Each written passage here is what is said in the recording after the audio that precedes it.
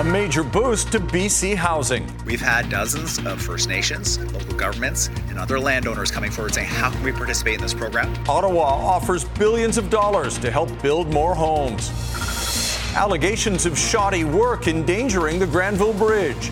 The civil lawsuit launched by the city, pointing out what it says are defects damaging the span. And a new twist in BC's wine war. So clearly there's not an equitable trade relationship at play here.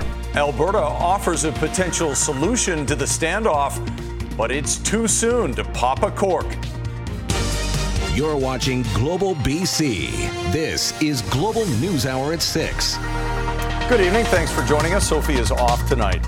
Middle-class renters are going to get a major increase in housing supply. The federal government is doubling the money available for the BC government's new housing program. And as Alyssa Thibault shows us, the $2 billion investment from Ottawa comes just a week after the Premier rolled out BC Builds. The Prime Minister's visit to Vancouver came with praise for the Premier. Truly extraordinary leadership. And a whole lot of cash. Justin Trudeau announcing a $2 billion contribution to the NDP's new housing program targeting middle-income earners, bringing the program's value up to nearly $5 billion. This will support, at a minimum, 8,000 to 10,000 new homes over the next few years, with more to come as even more land is secured.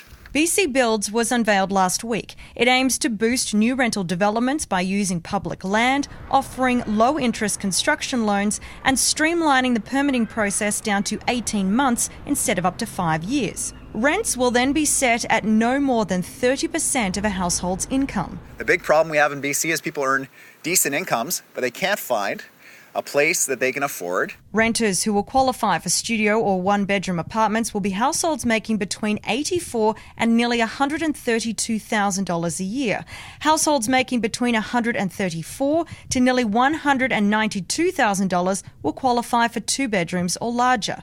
Ranges will differ by communities. They really believe that the answer to the problem in housing, not the private sector, oh God, no, they can't possibly deliver it. It's government. Government to the rescue. BC Opposition Leader Kevin Falcon says provincial land should be used for below-market rentals. And the way I would do that is by offering up pieces of provincial government lands on a 99-year lease at $1 a year, and in return require that the private sector or the not-for-profits build and construct rentals that will be below market rentals. Tuesday's announcement also included the 4th BC Builds location, a co-op housing project in Yaletown at a site previously marked for social housing.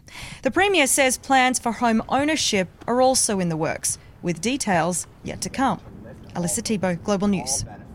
Housing affordability is one of the focal points in the BC government's latest speech from the throne. And as Richard Zussman reports, the NDP government is signaling fiscal restraint is not their priority heading into the budget and the fall election campaign.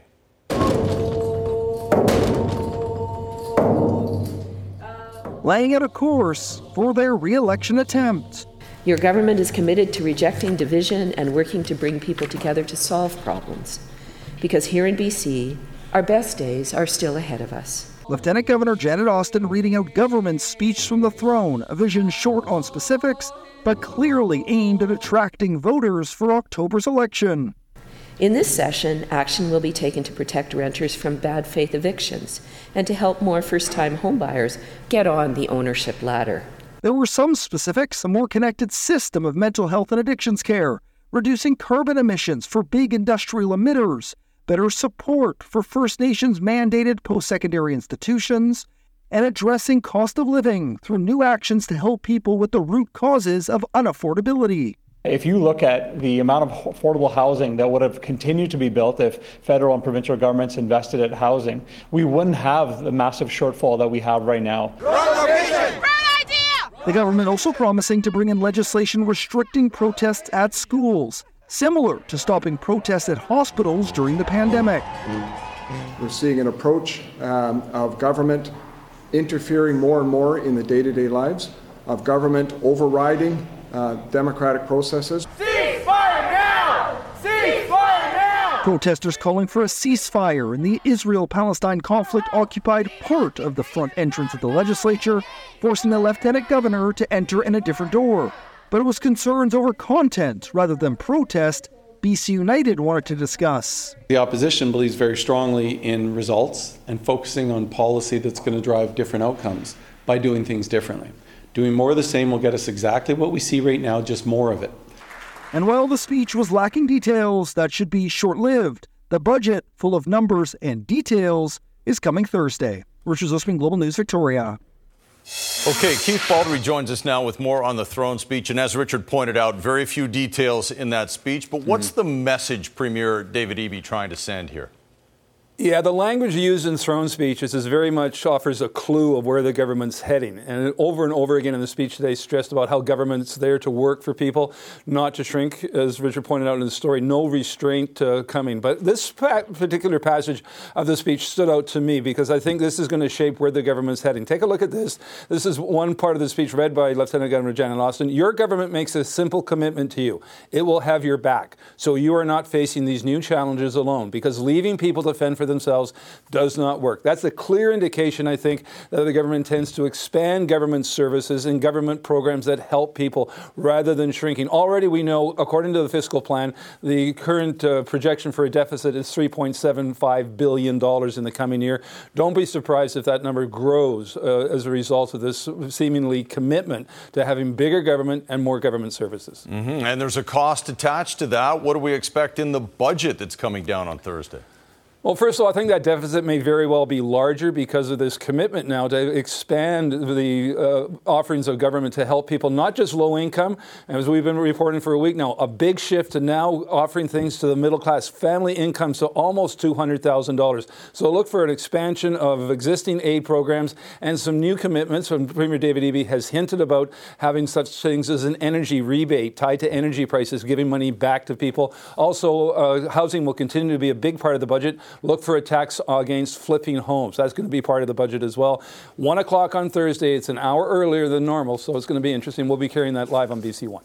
All right. Look forward to your coverage. As always, Keith, thanks very much. All right. So Alberta says it's willing to strike a deal with BC to end the wine war that cut off a significant source of revenue for local wineries. Alberta will allow direct-to-consumer sales if BC agrees to some major concessions. And Aaron MacArthur shows us why it could be tough to swallow. I'm sure. What has so far been only a war of words might not get to liquor store shelves after all. According to the Alberta government, there is a solution on tap. We're willing to put a process in place that will allow for direct-to-consumer shipments as long as the tax is collected. But if we're going to do that, we want something in return. The trade spat popped up out of the blue several weeks ago, when the Alberta government demanded BC wineries stop shipping product direct to consumers. Alberta arguing it is losing out on significant tax revenue. Earlier this year, Alberta Gaming, Liquor and Cannabis sent a letter to BC wine producers telling them to stop shipping direct, saying if the wineries didn't comply, it would start refusing to stock shipments headed to Alberta restaurants and liquor stores. Now the trade dispute is spilling over into the beer aisle.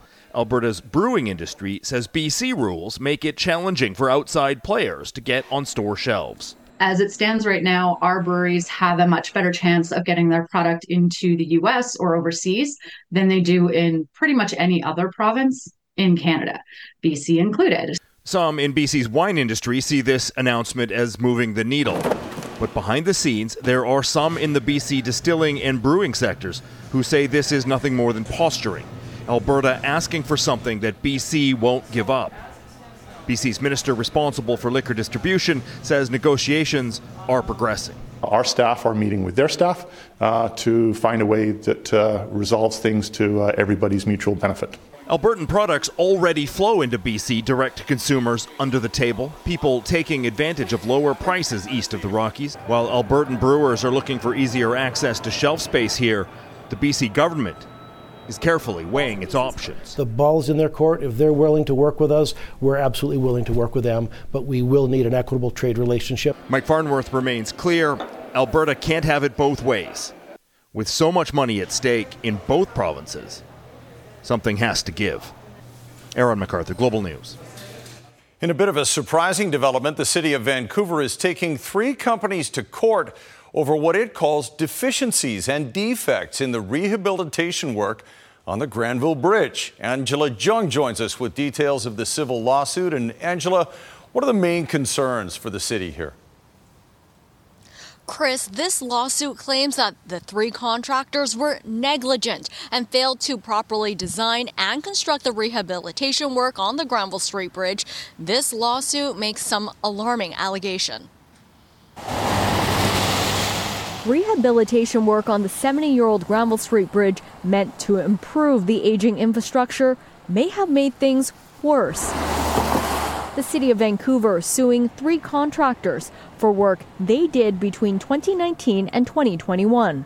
The lawsuit names Associated Engineering, Graham Infrastructure, and Ross Rex Industrial Painters as the defendants. It lists several defects and deficiencies, including water or runoff, associated debris and substances falling down the bridge, and alleged corrosion and degradation to the bridge's structural steel members and bolts.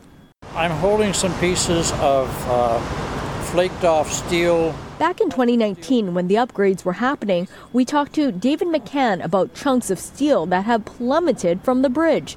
He believes the recent lawsuit is just the tip of the iceberg. It's never ending. It's been going on for years. We've had nuts and bolts and other miscellaneous pieces of steel constantly coming down off the bridge. And I'm just amazed that nobody's been hit and hurt. In the lawsuit, the city claims the damage poses a real and substantial danger to those who use the bridge. But in a statement, it says the Granville Street Bridge does not pose any structural safety risks to the public. This language is a legal requirement for the claim. Certainly alarming, walking here every day. Sounds pretty scary. Personally, I've never seen anything fall, so I don't know that I have a substantial concern. But McCann, who's lost tenants over the years due to the ongoing maintenance of the bridge, says he has serious concerns about the safety of the bridge. Anytime you get 3-foot pieces of steel falling off something, there's something wrong. The city is looking for the contractors to pay up. It's seeking an unspecified amount of damages. None of the allegations have been proven in court. And Angela, what are the contractors saying about the allegations, if anything? Well, the contractors haven't filed a response in court yet. We did call all 3 of them. Only Associated Engineering got back to us, and it says that the bridge is safe and it's working collaboratively with the city to investigate some of the issues that have been raised in this lawsuit. Chris? All right, we'll see how it plays out. Angela Jung reporting for us tonight. Thanks, Angela. A major commercial vehicle blitz in Abbotsford today, making sure truck drivers are complying with the rules and keeping their vehicles safe. As Grace Key shows us, it turns out many of them aren't, and they paid the price. So if I can do that with my bare hand, you can imagine what another vehicle or even a speed bump. Like, that's ridiculous. This is a rag rubbing up against sharp metal, holding up a bumper. On top of that, there's no air in one of the tires. And this truck is sharing the road with you. That's my responsibility, and I'm on the road, so it's my mistake, and I take responsibility for that, but it's unfortunate. A major commercial vehicle inspection got underway in Abbotsford with multiple agencies participating, and it didn't take long to find problems. The sheer fact that I can move something this heavy and do this, imagine what this guy's doing every time he comes to a red light. It's moving this much. That comes out. I hope it wasn't secured like that when he was driving. You can see that there's fraying there in the left side of the strap. This truck was stopped for a broken taillight and windshield, an unsecure load. If this truck is going at 100 kilometers an hour and all of a sudden has to make a quick lane change, all of the weight is going to shift in the direction that vehicle's going, and that could be enough to put this vehicle in the ditch, right? So not only is it not safe for the driver, it's also not safe for any other vehicle that's on the road. Records show back in August, this same truck was pulled over for similar issues. The owner says the driver didn't tell him. Most time it is secured up. We just didn't do it after our last job, so it's not too big of an issue for us. Out of the 87 inspections completed, 268 violations were identified and 70 violations met out of service criteria. Some vehicles are able to make repairs on the spot. Others with brake issues or other mechanical problems have to be towed. These vehicles, they need to be regularly inspected by a professional. They need to be maintained. They need to go through all the regular workings, just like your car and my car have to. These vehicles have that type of maintenance, if not more so. It's inspections like these that hopefully keep drivers in check and the roads safer for everyone. Grace Key, Global News. And a crash involving several semi-trucks is causing major delays along a stretch of highway between Revelstoke and Golden. BC EHS was called to the crash scene just after 7 this morning, just east of Glacier National Park. Video shows 4 transport trucks at the scene. At least 3 of them have significant damage. 1 person received medical care and was taken to hospital.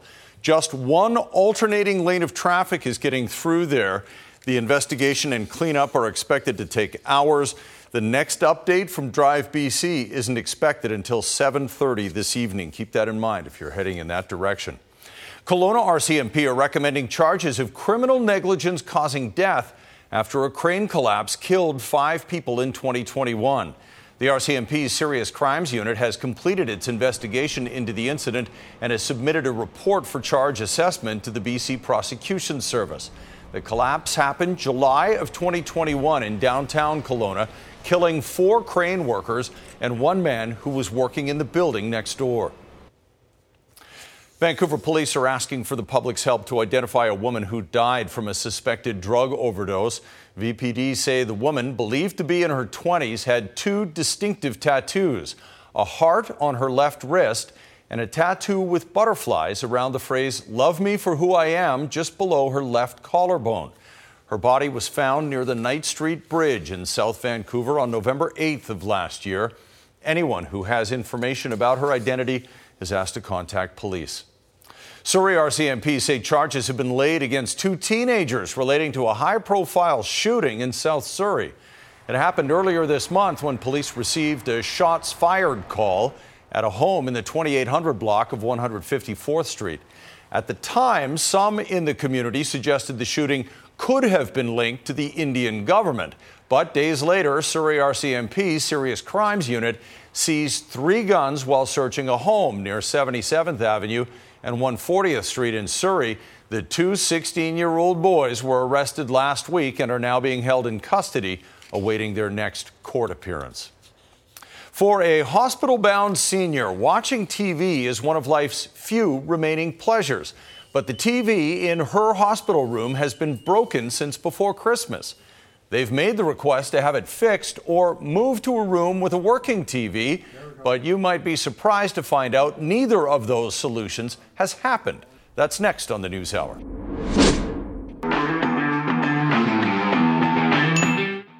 The punishment for this driver caught speeding in a bus lane. A little later. Plus, encouraging inflation data and how it impacts anyone who buys groceries or borrows money. A little later as well. Right now, though, a former nurse who is now a long-term patient at Victoria's Royal Jubilee Hospital is struggling without a television in her room. Watching her favorite shows is one of the few remaining joys in her life. But as Kylie Stanton reports, a dispute with a contractor means the broken TV hasn't been fixed for weeks.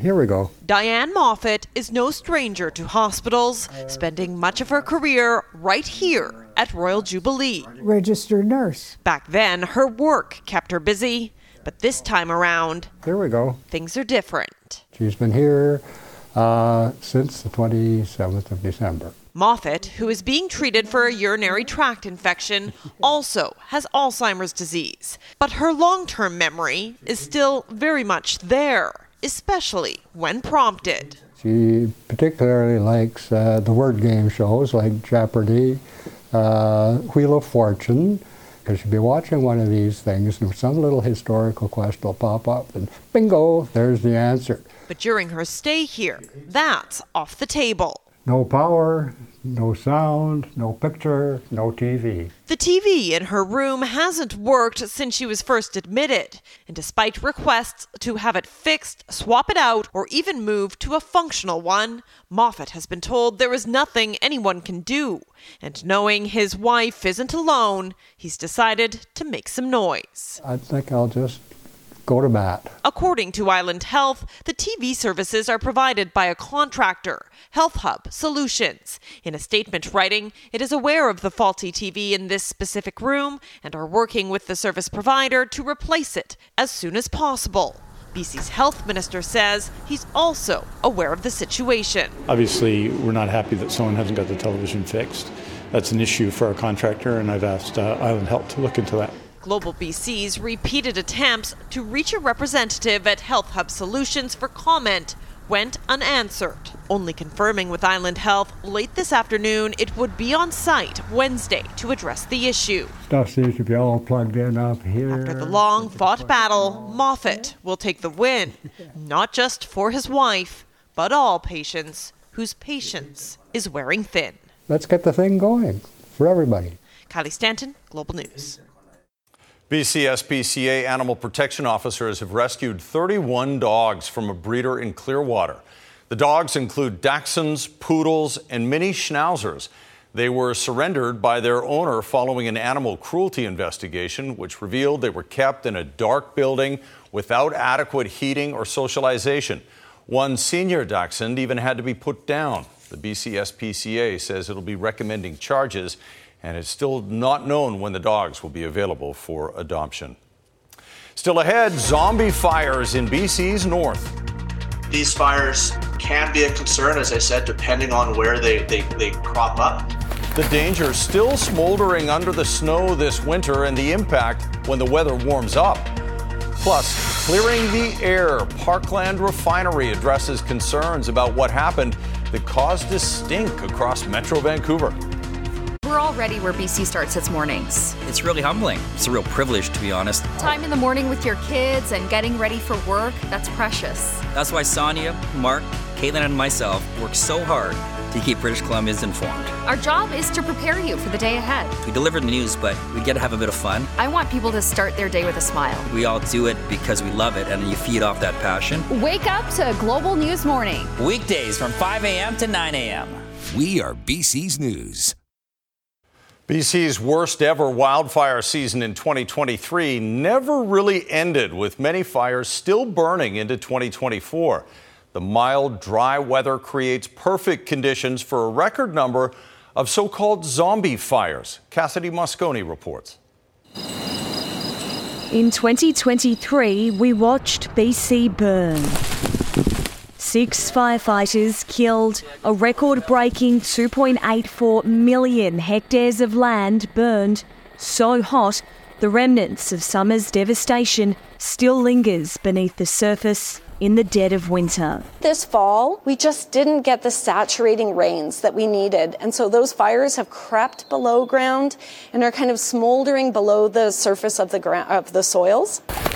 They're called zombie fires or holdover fires, embers smouldering under layers of snow. There are about 90 of those fires, mostly in the northeast part of the province, although a few in the Caribou. The ecosystems up there have a very deep duff depth, which is basically just decomposing vegetative or woody biomass. That's what makes it possible for these fires to burn underground, is that they have lots of fuel.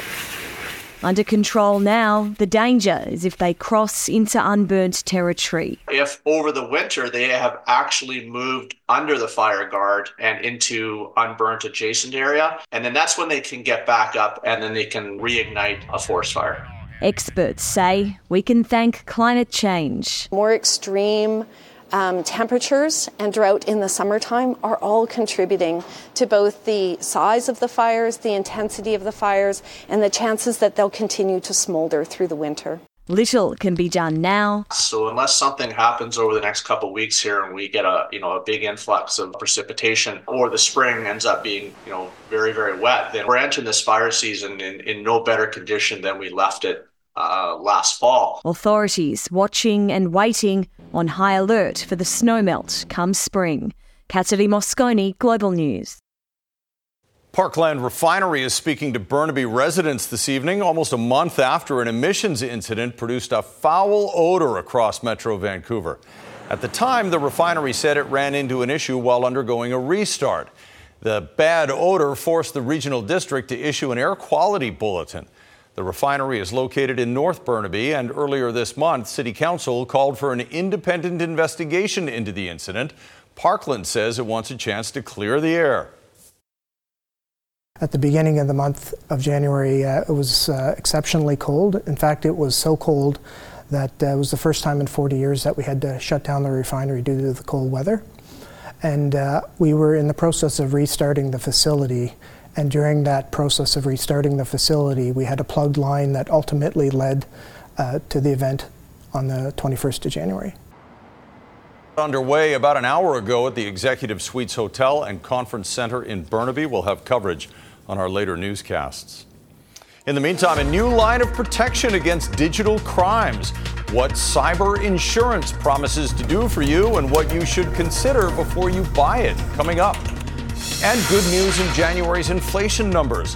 What a BLT sandwich can tell us about the trend in grocery prices. The CKNW Kids Fund Pink Shirt Day campaign recognizes the importance of diversity. Pink Shirt Day, Wednesday, February 28th. Presented by Fortis BC. Purchase this year's shirt at London Drugs. Canada's annual inflation rate fell to 2.9% last month. Much better news for already strained household budgets. Price growth decelerated in 5 of the 8 main components of the Consumer Price Index, including food. And Gaviola has more. You can thank gas prices, which were the main driver of inflation, tumbling for the month of January. Inflation is a comparison, so the fact that prices at the pumps were climbing rapidly a year ago means the latest inflation read is tamer in comparison. It was good news for consumers, for businesses, and for the Bank of Canada, and I think we could all use some good news. There were other deflationary factors too, including a break on food inflation. It settled at levels we haven't seen since the fall of 2021. In fact, some of the price breaks were on items used to make a BLT sandwich. Bacon cost 8.4% less, the price of tomatoes down nearly 10%, and lettuce more than 18% cheaper. But the cost of food in restaurants remained elevated, rising 5%.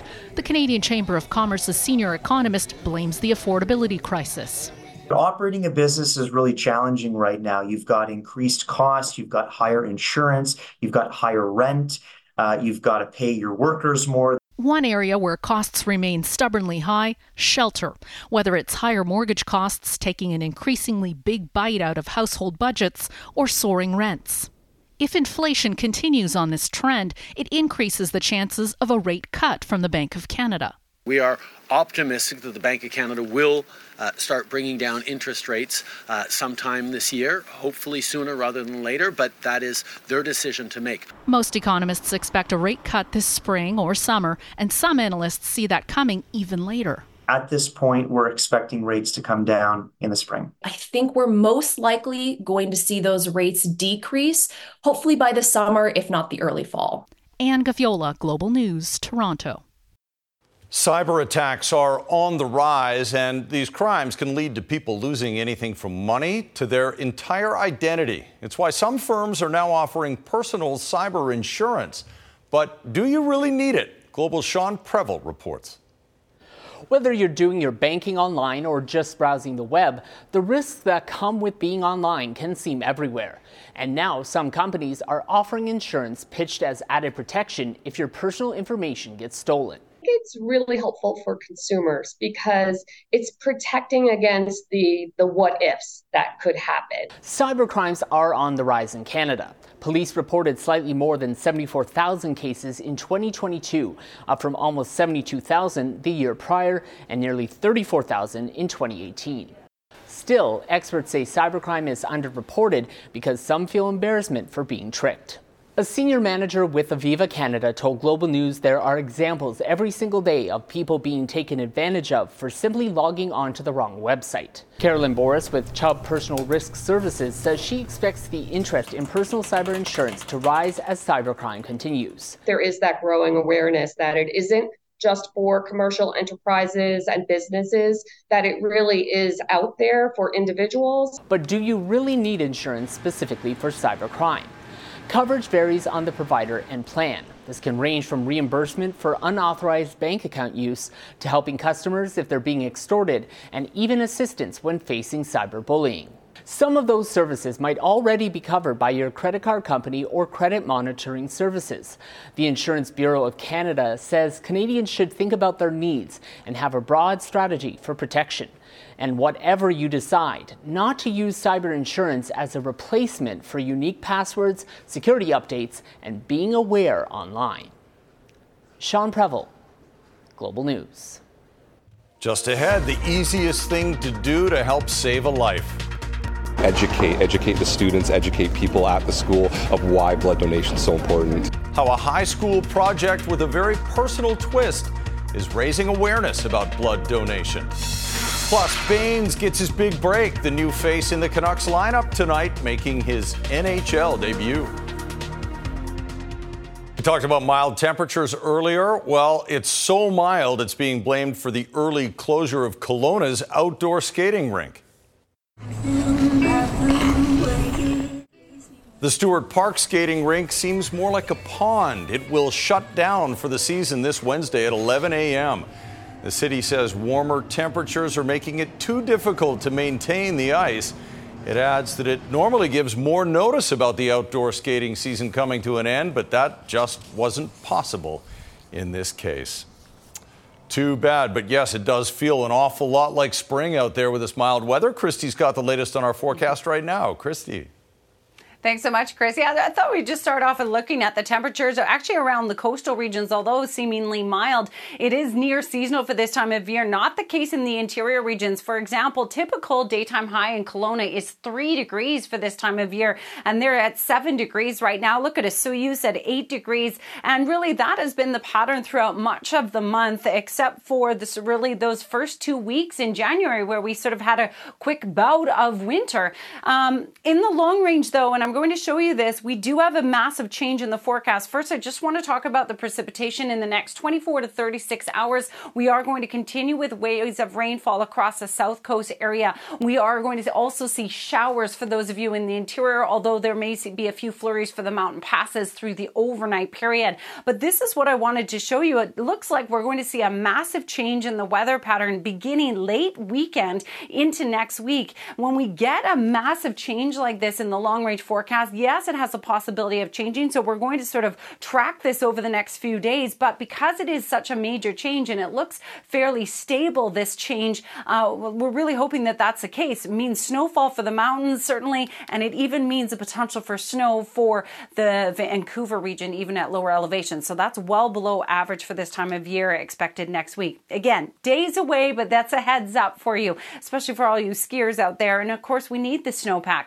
Tomorrow, though, double-digit temperatures in Kamloops, 10 degrees as a daytime high, and we're expecting periods of rain on and off for the south coast area. So 10 degrees, and we'll likely see that shower activity into the early part of Thursday before we start to see breaks of blue sky. Nice break, bright end to our work week, as you can see on Friday, but we're back into cloud cover over the weekend. And as I mentioned, by Sunday, we'll start to see that drop in temperature, and we'll likely see that into next week. So stay tuned for further details on that long-range forecast. Tonight's Central Windows weather window coming to you from Bowser. Francis sharing that shot of the sunset. Beautiful. Thank you so much, Francis. Okay, back to you, Chris. Great salmon fishing up there in Bowser. All right, thanks very much, Christy. Squire joins us now with a look ahead to sports. I know you mentioned it a bit earlier. A local kid is getting his first game with his hometown team. Arshdeep Baines of Surrey is playing for the Vancouver Canucks tonight. Yeah, for sure. I think that's every kid's dream to play for their hometown team. Yeah, he's in Colorado, getting a chance to play against some of the NHL's best players and best team. Wishing good luck to him, obviously, too. Also ahead. If I can help and if I can get my community to help out, then that's really important. A high school senior spreading awareness about the importance of blood donation based on a very personal experience.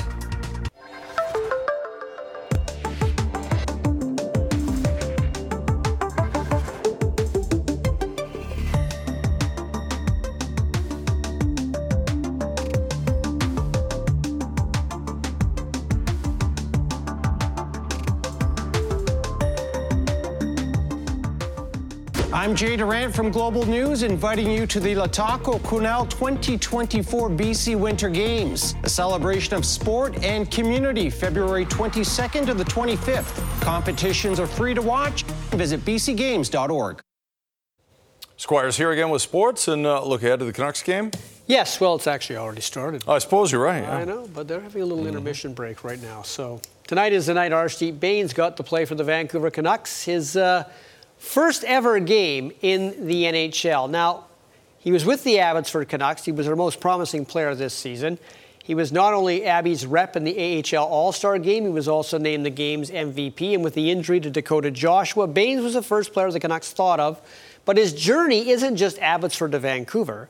It's Surrey to Vancouver, because Surrey is where he grew up. And remember something else about Arshdeep Bains. He was never drafted in the NHL. He was never drafted into the Western Hockey League, but he eventually made the Red Deer Rebels. He won the WHL scoring title in 21-22. And one thing about going from Abbotsford to Vancouver, the Canucks try to structure how both teams play equally, so there shouldn't be a strategic change. Yeah, I think just having the same structures in Abbotsford as they do in Van, and having the, like the Sedins and all this development guys come out to tell us the same things that they do in Van. It's just an easy transition, I'd say. Another transition for Arshdeep Bains is the fact that he grew up in Surrey, idolizing the Vancouver Canucks, loving the Canucks as a team, and now he gets to play for them. Yeah, for sure. I think that's every kid's dream to play for their hometown team. So it's nothing short of that, and I think I'll be ready to go. Now, one thing about a Canucks-Avalanche matchup, it features the two best defensemen in the NHL, Quinn Hughes against Cale Makar, also two of the best teams, although the Canucks are a bit shell-shocked and perhaps still seeing red after all those red goal lights lit up yesterday in Minnesota. That was just the fourth game in the NHL since the year 2000 where there have been 17 goals. But it was a weird game, and the Canucks were beaten because of 5-on-3s mainly, which isn't likely to happen again tonight. And back to Arshdeep Bains. There he is, getting on the ice. The best thing about tonight in Colorado, his father is there to witness his first ever NHL game as well. Thatcher Demko didn't play against Minnesota, but he has to make a nice save here off one of the best, Nathan McKinnon. And then JT Miller, who had a hat trick against the Wild, although it was outdone by two hat tricks from Minnesota players. Harrison Ek and Kaprizov does score the only goal of the first period to give Vancouver a 1-0 lead after 20. The Vancouver Rugby Sevens will start this Friday and run all weekend at BC Place. Canada is, of course, in both the men's and women's tournament. Canada is 6th overall after 3 events this year for the women, and Jay is down at BC Place, where both Canadian teams are practicing, and he's with women's team captain Olivia Apps. Well, the day is almost here. HSBC Vancouver Sevens. I think of all the events that you play, 8 in total, this is the one that you can't wait to come to town and get it going on. This is the one. Yeah, it's an absolute pleasure to play in BC Place, especially last year. Being the first time that the women's HSBC is here at BC Place, it's just so exciting to be able to do it again. Start of the season, you start off very well. You make it to the semifinals. Right now, you're middle of the pack, sitting 6th. How has the season gone for the women's program on the Sevens? Yeah, I think we're really happy with how we started, and we've had a lot of players coming into the squad, with 15s players coming in and 7s players going back and forth, and I think it's really added to the value of our squad. So it's definitely been a challenging in Perth, not the way we want to finish, but we're really looking forward to performing here in Vancouver this weekend. This is always the highlight for so many people to come to this event. You play your first match on Friday, big one when you take on France at 12:58, but it's also an Olympic year. Yeah. Does it magnify what's going to happen here this weekend?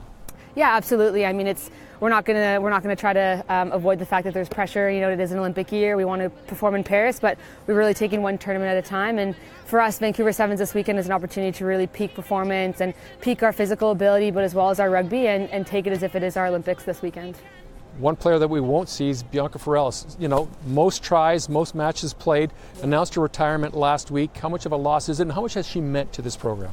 Yeah, I could speak forever about Bianca. She's personally a very good friend of mine and remarkable teammate, and someone I've looked up to for a while, and it was an honor to share the field with her. And I think that her career is one that we'll always remember, but one thing for sure is that she'll be missed on the field this weekend. Her last tournament was actually in Vancouver Sevens last year, so I'll be thinking of her this weekend, but I know that her legacy will just carry on forward. 12 years on the program. Can I call you the Wiley veteran now yourself? I guess you can, yeah. Not because of my age, though. No, not because of your age. Okay, so France, 12:58. That's the first match on Friday. They're going to play 2 in total. Hopefully it's a busy weekend. Thanks for doing this. Thank you so much. See you there. There's a lot of sirens in the background. Yeah, too, so that was true. Let's hope that isn't the case when the tournament is going on. No. Thank you very much, Squire. Still ahead, a high school senior teaches a valuable lesson about the gift of life. From breaking news to developing stories, no one connects you to your community better than BC's #1 news. Come home to the team you trust. Local news every day. Global news. We are BC's News. More and more Canadian children are at risk of going to school on an empty stomach, and it's getting harder for school nutrition programs to meet their growing need. That's why Global News is partnering with Toonies for Tummies. If you're able, please help hungry children in your community. Donate today. Jordan Armstrong is standing by in our newsroom with a preview of what's coming up on Global News at 11 tonight. Jordan. Chris, tonight a truly wild encounter in Chilliwack. Surprised an eagle's not coming to get him. A bobcat teetering at the very top of a large tree trying to fend off a cougar also in the tree just a few branches below. This happened Friday and went on for about 45 minutes. The homeowner still can't believe what she saw. We'll hear from her tonight on Global News at 11. Chris. Amazing video, and yes, we live so close to nature no matter where you are in BC. Thanks, Jordan. Very lucky. Yeah. A BC high school student is taking matters into her own hands, hoping to ease BC's chronic blood shortage. Canadian Blood Services says 52% of Canadians will need donated blood at some point or will know someone who does. Despite that, only 4% of Canadians actually donate blood. And as Janet Brown reports, the Delta Secondary student is taking a lesson learned from her grandfather's experience and using it to organize a blood drive.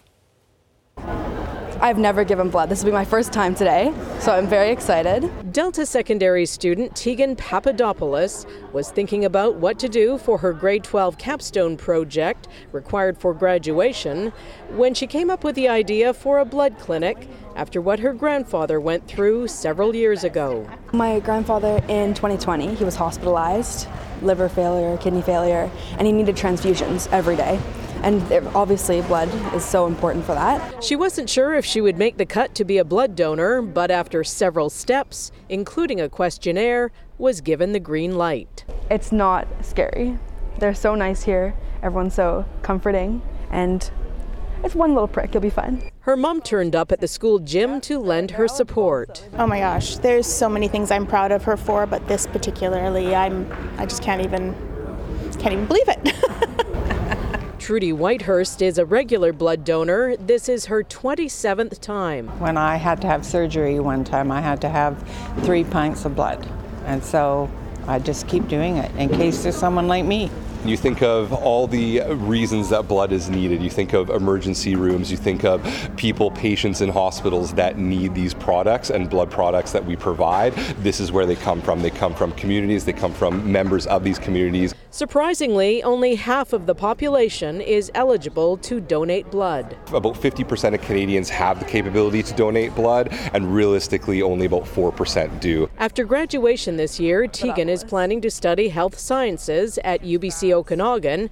And as for her capstone project, she's already been told she is likely getting an A. Very happy. Yeah. Another thing for me to be proud of for you. That's so nice. Janet Brown, Global News. Yeah, well-deserved A, if that is in fact what she gets on that assignment. Good job. Okay, last word on weather before we wrap it up here, Christy. Keep your umbrella handy tomorrow. We're going to see rain on and off, mild as you can see over the next few days. But again, it does look like that pattern changes next week. So a heads up, everyone. We'll keep you up to date whether that much cooler air mass shifts in. But it looks like at least for the end of our work week, we've got some nice sunshine on the way, which will be great. It's been a bit gray lately. Yeah, it really has been. And let's hope that cooler weather rolling in puts out some of those zombie fires that we've been talking about. Yeah, Zombies are setting fires now? Oh, Squire, you've got to watch from the start of the show. I know. Thanks for watching, everyone. Have a good night.